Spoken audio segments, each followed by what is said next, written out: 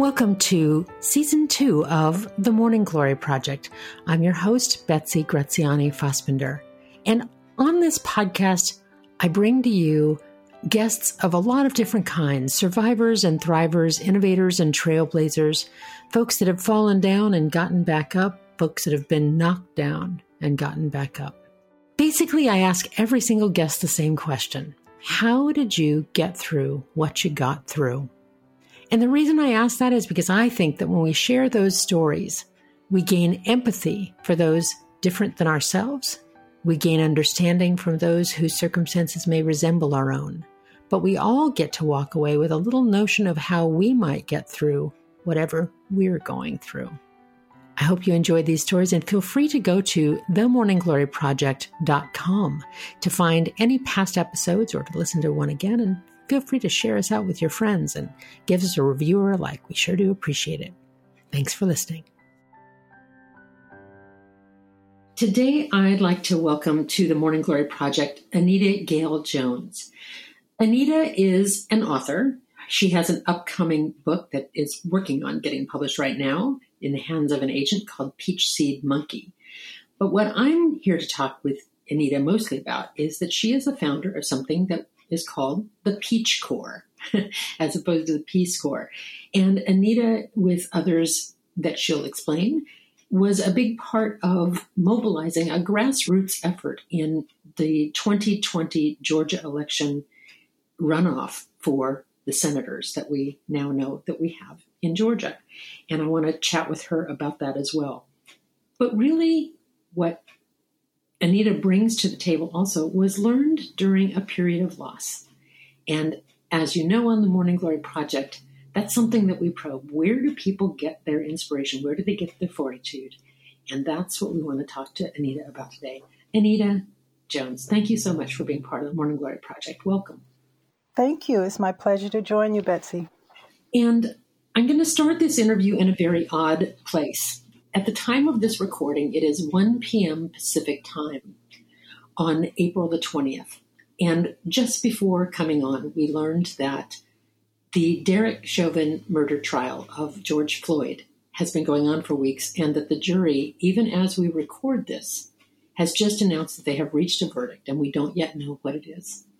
And it just seemed so timely, given that I was going to be talking with you today. Probably when we finish this conversation, we'll each go and check what the verdict is. Can you tell me what that's like for you, particularly because mobilizing the African-American vote, particularly in Georgia, and mobilizing people to vote on behalf of representation was a big part of your world. Can you tell me what you're sitting with at this moment? A lot. It's it encompasses so much that intersects in different points of my life, because my novel centers around the lives of Black men in the South. And because this is audio only, I want to let people know, of course, that you're African American and that you bring that to the story as well. Right. So I started my novel with a question, and that was, how did men like my father, who was born in 1921 in the South, in Georgia, how did men like him become leaders in their homes, on their jobs, in their churches? Maybe not so much on their jobs, actually, but in their churches, in their communities, and in their homes. How did they become leaders when, at the same time, they stepped out onto the streets of the South and they were considered less than men? Less than human. Less than human, exactly. Less than human. So I started with that question, and it was an exploration in writing the novel, because my dad passed away in 1999. So he was already gone. I couldn't talk to him about these things. But I explored the idea. And what I learned is that they became heroes by taking very small steps that made them great. Can you tell me what you mean by that? Well, just in their homes, for example, they were not. There was no question as to who was in charge. They were in charge in their homes, inside of their homes, and in church. And these seemed like, one step at a time. They weren't grand grandiose actions that they took. They were just everyday showing up for what they believed in and what they knew to be right. And so when I see what's going on today, and I know the stories that I heard from my father growing up of what he went through in the 30s and 40s and 50s and 60s in the South, there's almost nowhere to put it. It's so devastating to think about how this stuff is still continuing. It's still going on. Black men are being lynched. And now it's a public affair, and now it's filmed, and now it's on YouTube. And I don't even know where to put it. I tell you the truth. It's so devastating. And yet we also look at the strength and the fortitude that those men had, men like my dad. And then we know this is how you carry on. You find a way. As I listen to you, Anita, I'm Caucasian, and there have been parts of my life that have been very, very hard, but none of them have been because of the color of my skin. And I heard somebody say on the TV the other day, to be Black in America is exhausting. Mm-hmm. And I thought that was such a poignant way to put that. Yes. That to exhausting. Be right now, it's got to be just, I can only imagine how exhausting that is. Yes. And there's a saying from the Black community. I don't know where I heard this first. It was to be sick and tired of being sick and tired. Mm-hmm. That's an expression used in 12-step recovery programs. Oh, is it? No, I don't know where it originated, but they use it there too. Sick and tired of being sick and tired. And then the other one is being Black is an inconvenience of her, but it is definitely exhausting. But it becomes exhausting to be human at a certain point, and having to carry what we're doing to each other as humans and what has been done as humans. And I know that the color issue is huge, but also it is an issue of just humanity. Well, it's been the last 5 years, particularly, as this slice of history that I'm living through at this point, it's been exhausting for all of us. Yeah. Because of the role of women, because of so much of what we've seen going on in our country, and then add on top of it, the issue of race is just another whole matter. So I always wonder, and the whole purpose of this conversation, these conversations that I have as part of the Morning Glory Project, is how do we get through?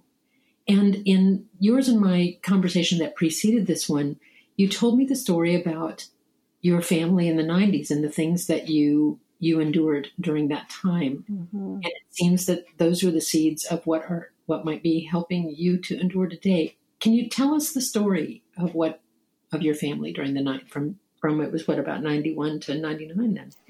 92 to 99, a 7-year period where I lost my mother, father, and sister. Well, mother, sister, and father in that order. In a 7-year period, my mother died in 92, complications with pneumonia. My sister in 97 in a plane crash, and my dad in 99, partly of a broken heart, I'm sure, at losing his wife and his daughter. But it was a heart condition that took him. And right there in the middle of the decade, our daughter was born in 94. So I was replenished with her birth, but it was a devastating decade. And that's your entire immediate family. Yeah, that was my everyday family. I have another sister, Mildred. But Betty and Silas and Irene, my parents, were my everyday. And as I stood by my mother's deathbed, she was the first to go in 92. She was only 66 years old, the age that I am now. And I remember standing by her bed, because by the time I got from California to Georgia, she was heavily sedated and I didn't have a chance to speak with her again before she died. And it was a very quick thing. She got sick on a Wednesday. She was dead by that following Tuesday, early morning. And I remember standing there and thinking, this is as hard as it gets. There are many things that are as hard as this, but I can't imagine anything harder than having to watch your mother die and standing there by her deathbed, knowing that this is it. This is goodbye. And there was an odd kind of strength in the moment because I knew that it was as if she was saying to me, if you can make it through this, and you will, you can make it through a lot. And I did. And it was because of her, because of how she had modeled going through that. She had lost her mother. I had watched her lose her mother when I was 13. And I had watched her lose other people in our family. And so I had learned that, yes, you do carry on. You figure out a way to carry on. You make a decision. Am I going to live or am I going to die? And you choose to live, then you live. So that was a very poignant turning point in my life, was standing there and recognizing that this is really hard. I'm going to cry a lot after this, but I'm going to be able to carry on. And it's because of this woman who I'm saying goodbye to right now that I can.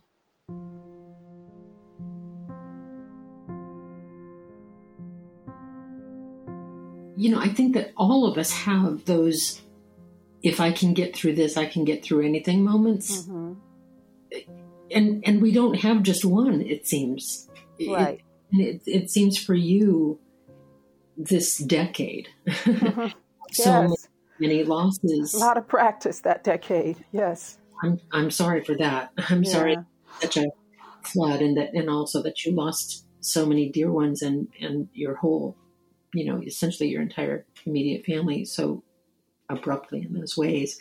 But it seems like also it wasn't just in their passing, but also in the things that your parents taught you.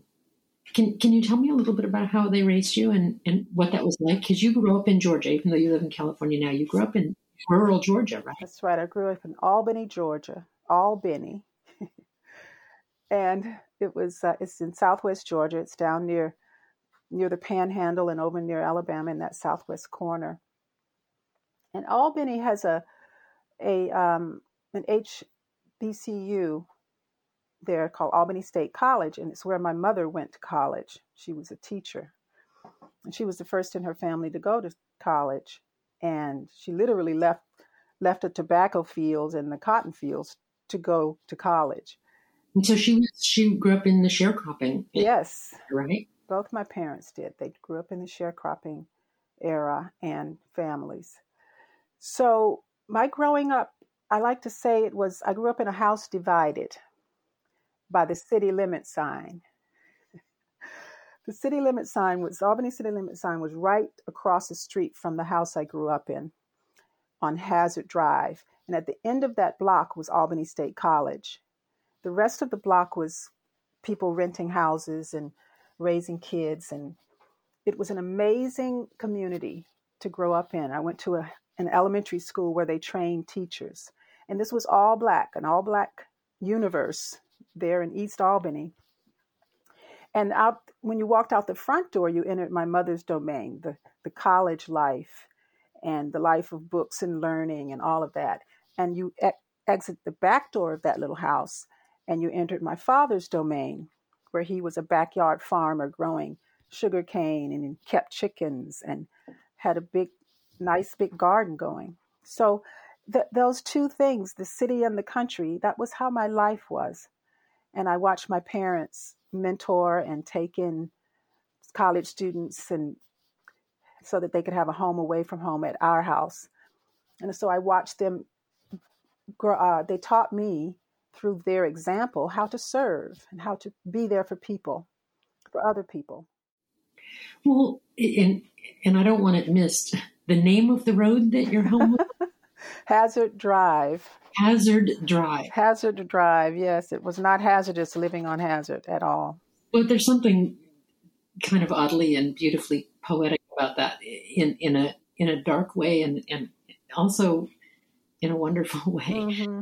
Sort of a road out of Hazard for you. Yes, yes. And the funny thing is, I had no idea why the street was called Hazard when I was growing up there. I learned many years later that it was a family. The Hazard family were big donors that started Albany State College. So that's why the street got that name. Of course, the college is occupying the entire street now. All of those houses are gone. The house I grew up in is literally a parking lot. And it's called College Drive now. And Albany State is a university instead of a college. So it's very interesting to go back there and stand in the spot where I know the house used to stand and know that not only is the house gone, but all those people, those 3 people that I grew up in that house with are gone. But yet I have all of this that I still carry, everything I learned from my parents, and their voices still in my head. And my sister, who was in many ways like a second mom to me, they're with me always. But there is a sadness that will never go away. And I have learned to, like my mother did and my father did, to learn to walk with the sadness and the joy, one in each hand, balanced, to move through life. Wait a minute. I want to get that picture for a second. Learn to walk through life with the sadness and the joy, one in each hand. Mm-hmm. That's pretty lovely. I really feel that way. You did not grow up a rich girl. No. Oh, no. I didn't know it. I didn't know it at the time. Nobody was going around saying, you are living way below the poverty line over here. Did you know that? Nobody. That's not the way we were raised. We were rich in the things that mattered.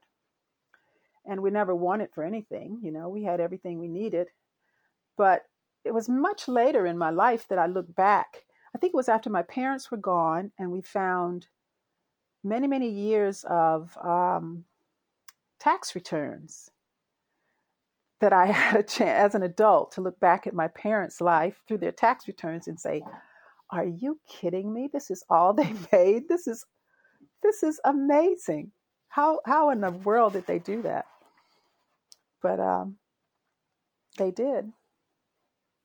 So you brought all of this, the joy and the sadness, one in each hand.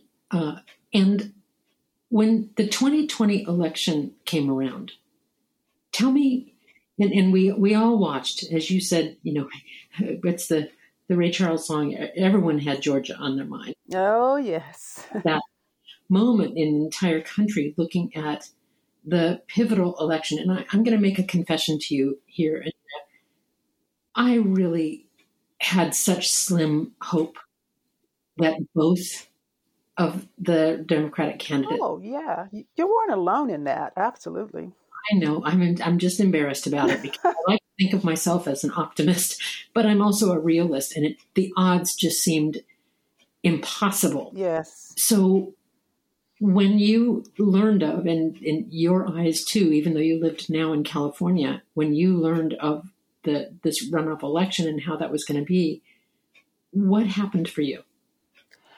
I think it was because I was in California that it became very heightened. The experience became heightened because I have several friends. I've been in California now for over 30 years. I have several friends who I am their only connection to Georgia. They've never been there. They have definite ideas about it, but they don't know anything about it other than what a lot of people know about Georgia, that it's not a great place to be necessarily, especially socially, politically. So when this happened, when all of a sudden Georgia was on everybody's mind, I had friends reaching out to me saying, what can we do? I'd love to help in Georgia. I'm donating to this and that, but I really want to do more. You have some ideas. And I didn't have any ideas at the time, but I ended up in a conversation with a friend in Texas who had some political experience doing campaigning and stuff. And we ended up in a conversation about, well, what can we do? And I told her about my group of friends, and she had some experience with runoffs, which is an animal that not a lot of people really understood before 2020. And she said, if you've got a group of folks that want to jump on a Zoom, I'm happy to explain how a runoff works and just, enlighten people, and maybe we can figure something out. So but before we ended that conversation, Judy Hall and I, she in Texas, me here in California, we had come up with this idea to form this little group and call it the Peach Corps. I think it happened on the call. And it was just too perfect. I mean, the Peach Corps, we were both laughing about it. And then I organized the Zoom, and she showed up and did the thing. And before we knew it, we had this little movement going, and people were inviting other friends to join. We decided to do phone calls and postcards. Those were the two main things, the main ways we were going to be working. And everybody was interested in grassroots. They wanted to do something really deep and meaningful. So we connected with one of the Democratic committees in Lee County, Georgia, which is just north of where I grew up, a very tiny band of Democrats in a very, very red county. The woman that is the chairman of that committee works for the sheriff, works for the Trumper sheriff in Lee County. So she was an amazing woman, though, and she was very happy that I found her and opened her arms to us and helped us get the mailing lists that we needed. And we just band together and had quite an impact. We ended up with sending out 5,000 postcards, making 3,000 calls. Wait, let's do the math here, though. 5,000 postcards and 3,000 calls to a region that has a population of... Oh, let's see. Well, it was Southwest Georgia. So you're going to put me on the spot here. I'm not even sure what the population, the total population. Not a lot. Not a lot. And you know what was really important about it, Betsy, was that because we were working so closely with the grassroots organization that gave us access to these mailing lists, that, the postcard to voters folks were not sending postcards to these folks. These were people that are pretty much forgotten. Nobody's knocking on their doors anymore. Nobody's calling them necessarily. They're disenfranchised in a huge way. So we were targeting that population of folk. And it made a difference. For a largely ignored group. So in Southwest Georgia. Southwest Georgia. Mm-hmm. In Southwest Georgia, this was not a high-density population where they could get a lot of bang for the buck. Right, exactly. So they ignored them. But that was your target. That was our target. And because Judy Hall had the experience for figuring out, like, what's the guy's name? You helped me with this before. Kornacki. Yes, she jokingly called herself Judy Kornacki because she had charts, she had stats on what we did so that she could show us how we impacted Southwest Georgia. And it was quite impressive. In the end, we had about 235 people that were part of Anita's Peach Corps because friends brought in friends, brought in family. And we were connected mostly in Georgia, Texas, Georgia, California, but also in Pennsylvania and New York. We had people all over the country that were working. And I was putting together postcard kits and sending them out to folks. And in the middle of a pandemic. And it was such good work. And it was just carrying us with it. We were just planning, we were building that airplane as it ran down the tarmac, because we didn't know what we were doing, really, just going with the energy of it and trying to keep up with the flow of the action. It was pretty amazing, pretty incredible. And then we won. It was just amazing. We had a big Zoom party to celebrate, and people got on Zoom and it was a beautiful time. And let's not forget, of course, that one of those candidates does not have a 6-year term. That's right. Warnock, we've got to get him back in there. So it isn't over. It isn't over. And I have Peach Corps people getting in touch with me now saying, Anita, what are we getting ready to do? What are we going to do? So we're getting ready to get back up on that horse and figure it out. Well, Anita, I'm connecting dots here because as you speak, I'm thinking about standing at your mother's bedside, thinking this is as hard as it gets, looking at Southwest Georgia and thinking this is an area nobody usually pays attention to, but somehow in you finding both in yourself and in this camaraderie of other people hope for hopelessness, I guess. Yeah. This sort of, and you told me a little story about a centipede. Oh, yeah. I was thinking about that just now, too. When you and I were talking, because I asked you, the odds were so against that. How in the world did you get over? And you told me about the centipede. I remember hearing this, someone, maybe it was the Postmaster General a long, long time ago, talking about the Postal Service and how it works. Somebody was asking him, and I never forgot it because he said, well, you can't have legs number, and with the centipede, you can't have legs number 1 and 2 or 3 and 4 thinking about what legs number 98 and 99 are doing, or you'll just shut down. You just have to keep moving. So that I have always kind of looked at that analogy for getting through something where the odds are tough or you don't know how you're going to do it. Because if you think too hard about it, you'll stop. You'll just stop in your tracks and you won't get anything done.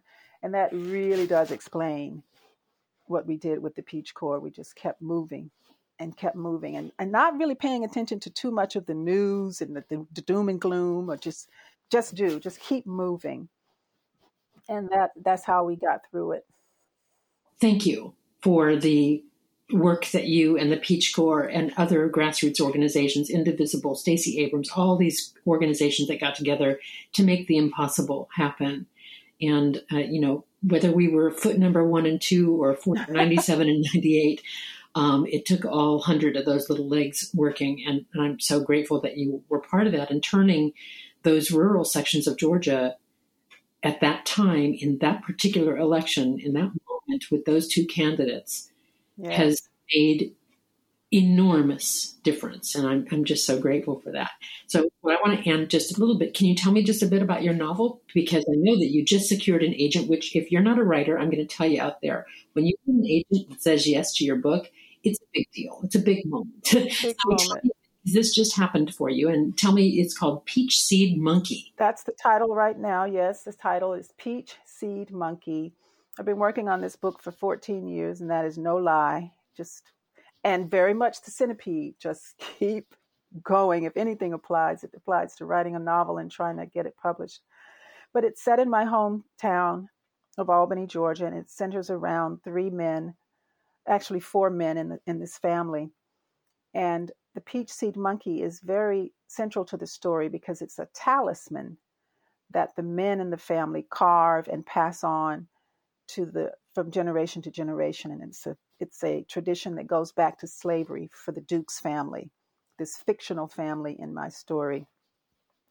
And I'm very thrilled that I just on Easter Sunday signed with an agent in New York, Steve Ross. And he, in fact, just yesterday, he sent me my editorial notes to move on to the next phase so we can, as he said, dress the story in its Sunday best so we can attract a publisher. So I like that.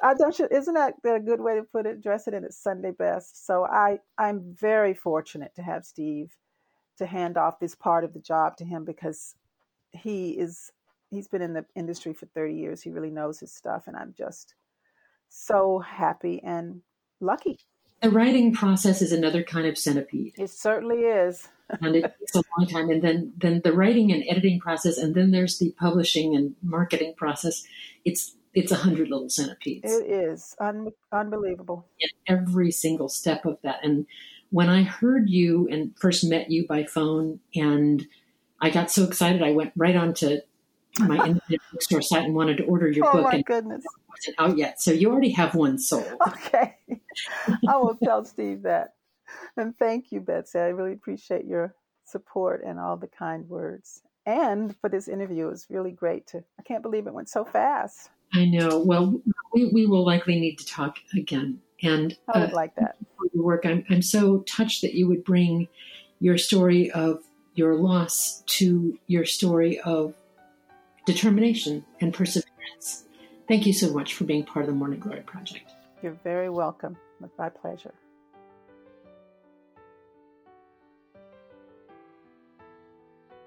It's been a half hour since I finished my conversation with Anita Gail Jones, during which time the verdict in the Derek Chauvin case came down.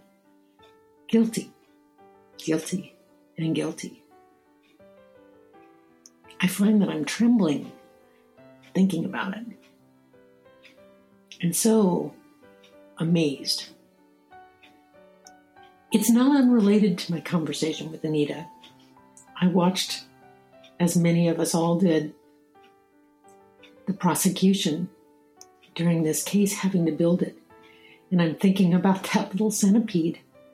I'm thinking about how they had to do one little thing at a time. Building, building, building, building. And not letting hopelessness stop them. Not letting the history of how so many verdicts of this kind have gone the other way with just as much or more evidence. It's just kind of amazing to me that I got to speak with Anita specifically on this day, at this moment in history. A woman who grew up poor without knowing it, grew up with parents that demonstrated character and perseverance. And even during the time of losing her family, was still able to connect to hope. Hope. As Emily Dickinson said, hope is that thing with feathers that perches on the soul and sings the tune without the words and never stops at all. Hope. That's the extra room for today. It's a big one. It's a really big one. I want to mention one other thing about Anita's work, and that is that she and her husband, with the wrongful death suit, I guess, settlement that they received because of her sister's airplane crash, they didn't just sit on that money. They started a foundation, and they give scholarships to young Black students in Southwest Georgia and in the San Francisco Bay Area. You can find out more information if you want to contribute to that fund that helps to fund students finding their way to college. It's www.gaines, that's GAINES -Jones.org. And that's a way to contribute to just a little bit more hope on this day and every day. Thanks so much for listening to the Morning Glory Project. Wherever you are, whatever you have gone through, whatever you're worried about, I hope that you are finding your way to bloom.